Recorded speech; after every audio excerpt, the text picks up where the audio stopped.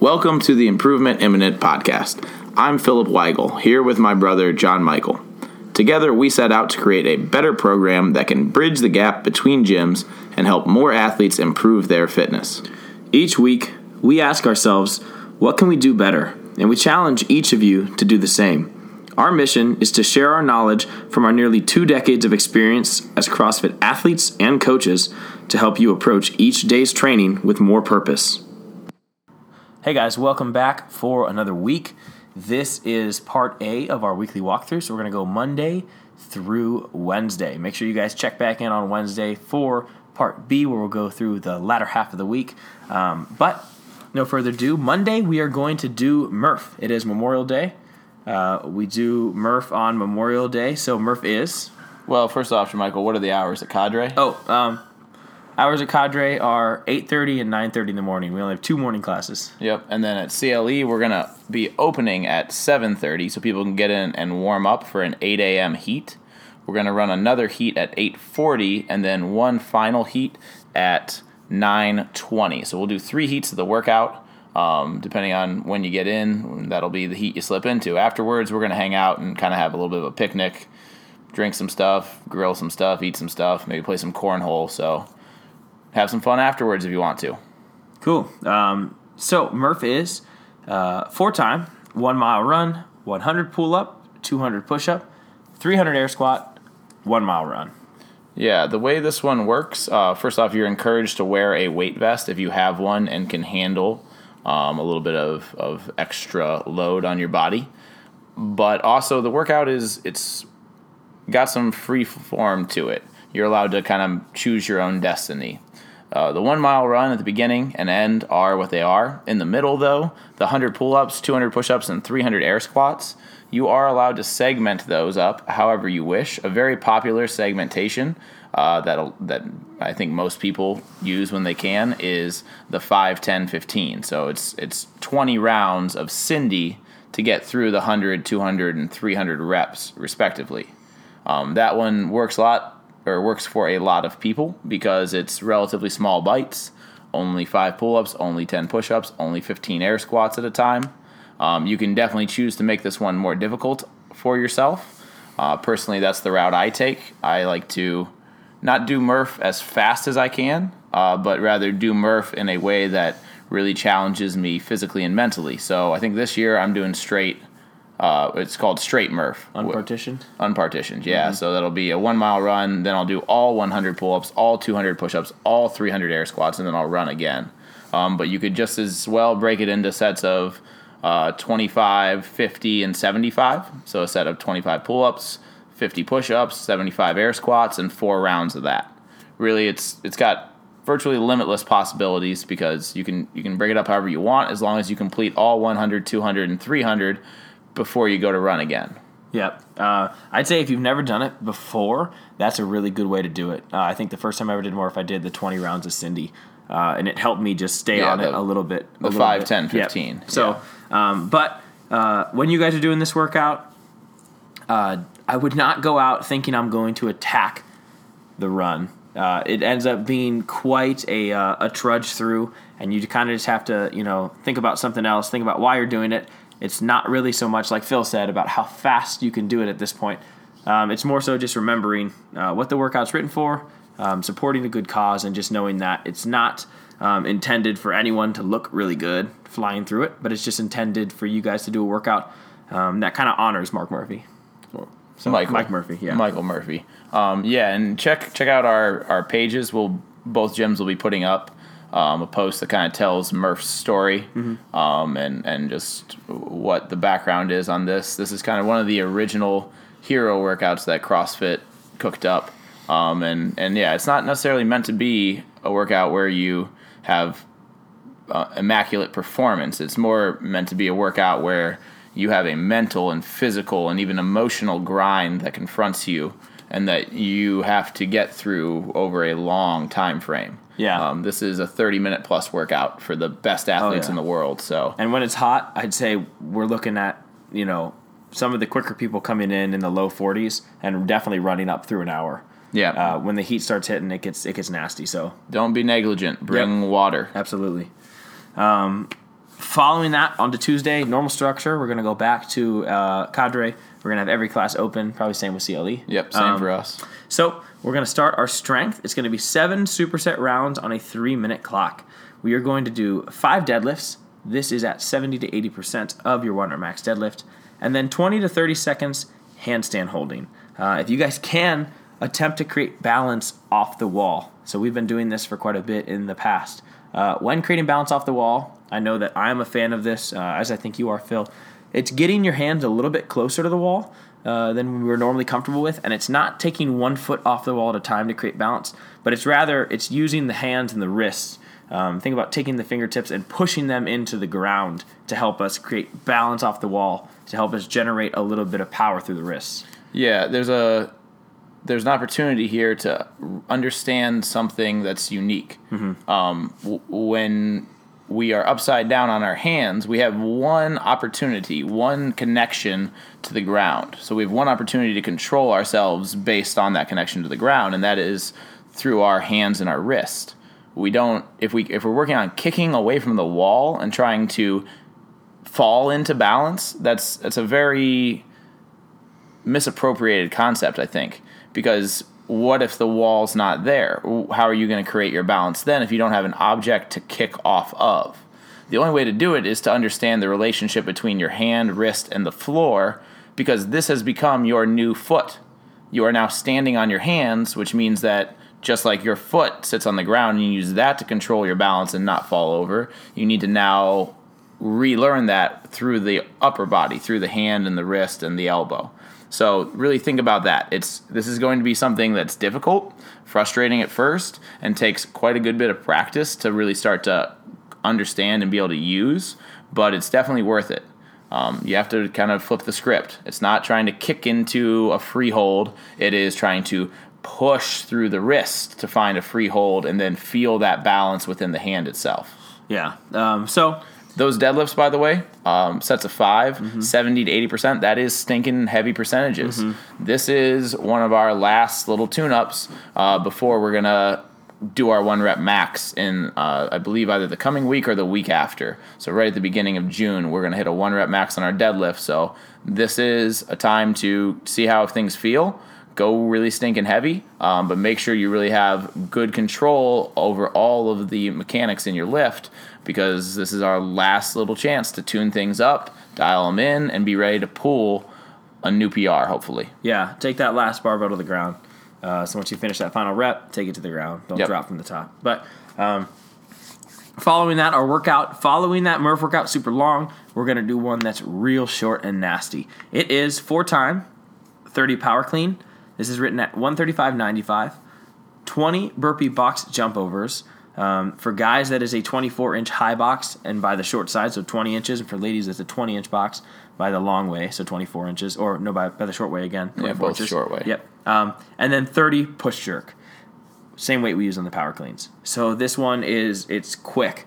The power cleans, I'd say for sure it's a weight that we string some together. Oh yeah, string together, but probably don't try to go unbroken. 30 reps. At the beginning of this one, it can be a little deceiving because there's a ton of work in those burpee box jump overs. And yes, that is a jump over, meaning that you're not going to make any contact with the box. We need to leave the ground on one side and then land on the other side of the box. So we're completely clearing it in the air. Yep. So frankly, for me at least, the strategy looks like quick power cleans, probably going to go like 15, 10, 5, something like that, where I'm descending, but I'm definitely doing some touch and go reps, but there's not a lot of extra rest time. I want to be through those pretty fast. Then the burpee box jump overs. To me, that's really most of the workout. Finding the right rhythm that lets me move continuously and jump the box confidently. Then getting onto the push jerks. Now it's time to really finish yourself off and finish the workout off. You got to dig deep and try to push big sets on those push jerks.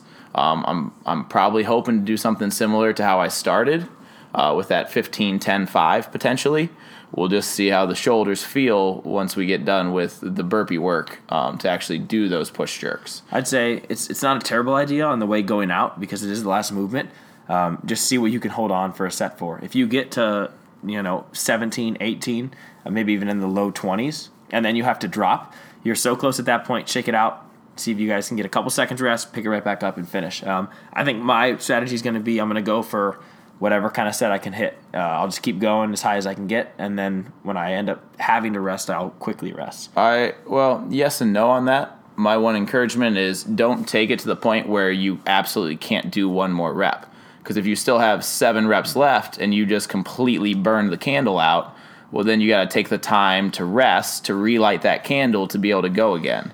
So maybe instead of taking those last 2 reps that you know are iffy at best, then rest a hair earlier so that you can take less rest and pick your bar back up faster.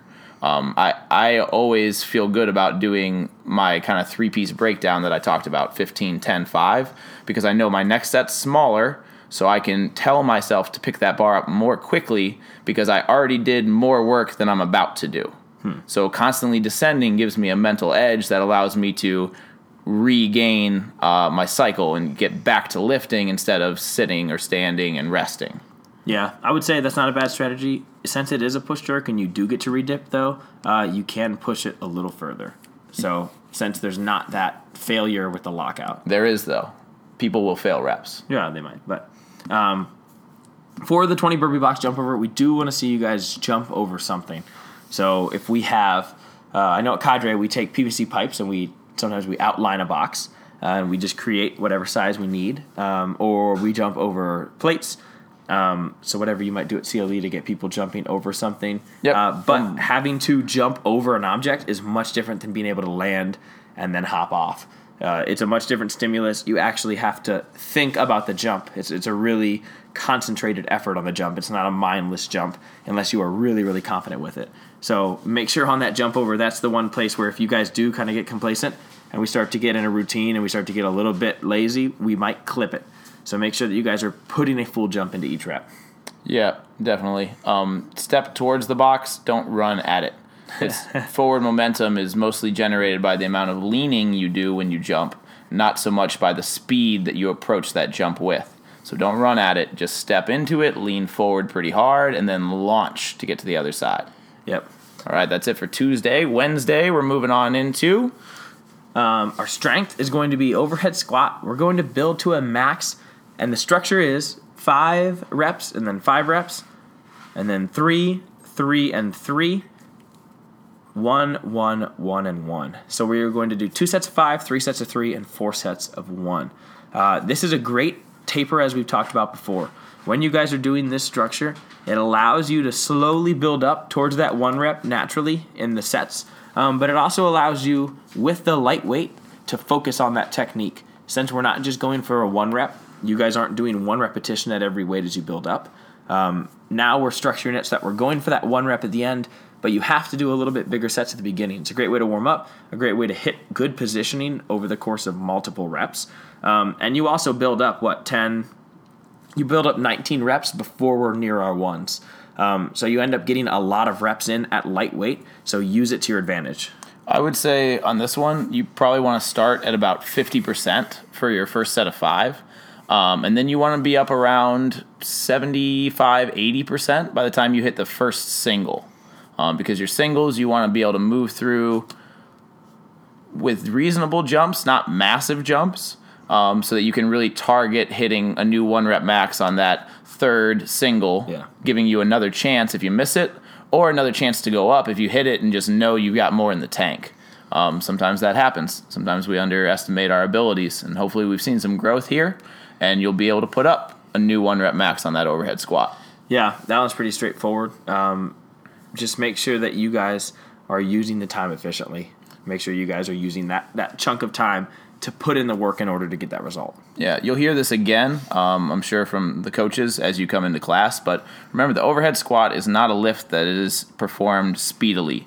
Overhead squats are very much about control and position. So slow yourself down, ease down into that squat, and then come up with a little bit of power and speed. But make sure that you've really gone down with control, because if you get a hair out of position on the descent, then you are greatly risking your ability to then ascend with the weight. Yep. I found that out just this last week when, I got a little bit out of position and missed my 3rd rep on my 3 rep max. So That's all it takes. All it takes is a half inch, and you can completely lose a lift that you could have made. So be slow, be controlled, be methodical. Yep. Our workout is then going to be 3 rounds per time, 30-calorie row, and 25 push-ups. For ladies, that row is 24 calories. So this is a super simple workout. There is nothing crazy about it. It is about putting out a high load of power on the rower, understanding that the movement that follows the rowing is not going to require the same muscle groups. We're going to be using very different muscles to do our pushing with the push-up than we did to produce that power with the leg drive and the arm pull. Although the arm pull is minimal, the rower is very much a different animal than the push-up is. So we can really tax both systems to the near extremes. Row hard, harder than you want to, most likely. And then those push-ups, my one thing I'm going to stress that I always stress is you need to have quality on your push-ups. I do not care that you can do your reps faster with more sloppy movement. I would much rather you try to nail your push-ups and do good repetitions and take a small break when you need to than grind through more sloppier reps. You do yourself a disservice when you do this. It will not help you to further the gymnastics that are truly complicated and difficult, like ring dips and handstand push-ups. So do a harder push-up to make the hard things easier. Yeah, chest all the way to the deck, and then make sure you lock out those arms. And as always, keep the elbows tight. I found for myself, at least, external rotation in the push-up has helped me a ton with understanding how to do that when I take a bar and put it overhead. Just building in that pattern over a movement that's a little more simple, and you can do a lot of reps of it, but also very taxing. Yep, so that one we want to see you guys hammer pretty hard. Again, after such a long haul on Monday with Murph, we got 2 shorter ones on Tuesday and Wednesday to let you kind of unleash the beast and do a little bit of borderline sprint work. Get after it, attack it, but do it well. Be proud of the effort you put in, and you'll get good results out. Yep, that is Monday through Wednesday, so make sure you guys check back in on Wednesday morning. We're going to have part B out, which is Thursday through Saturday. We'll see you guys in the gyms.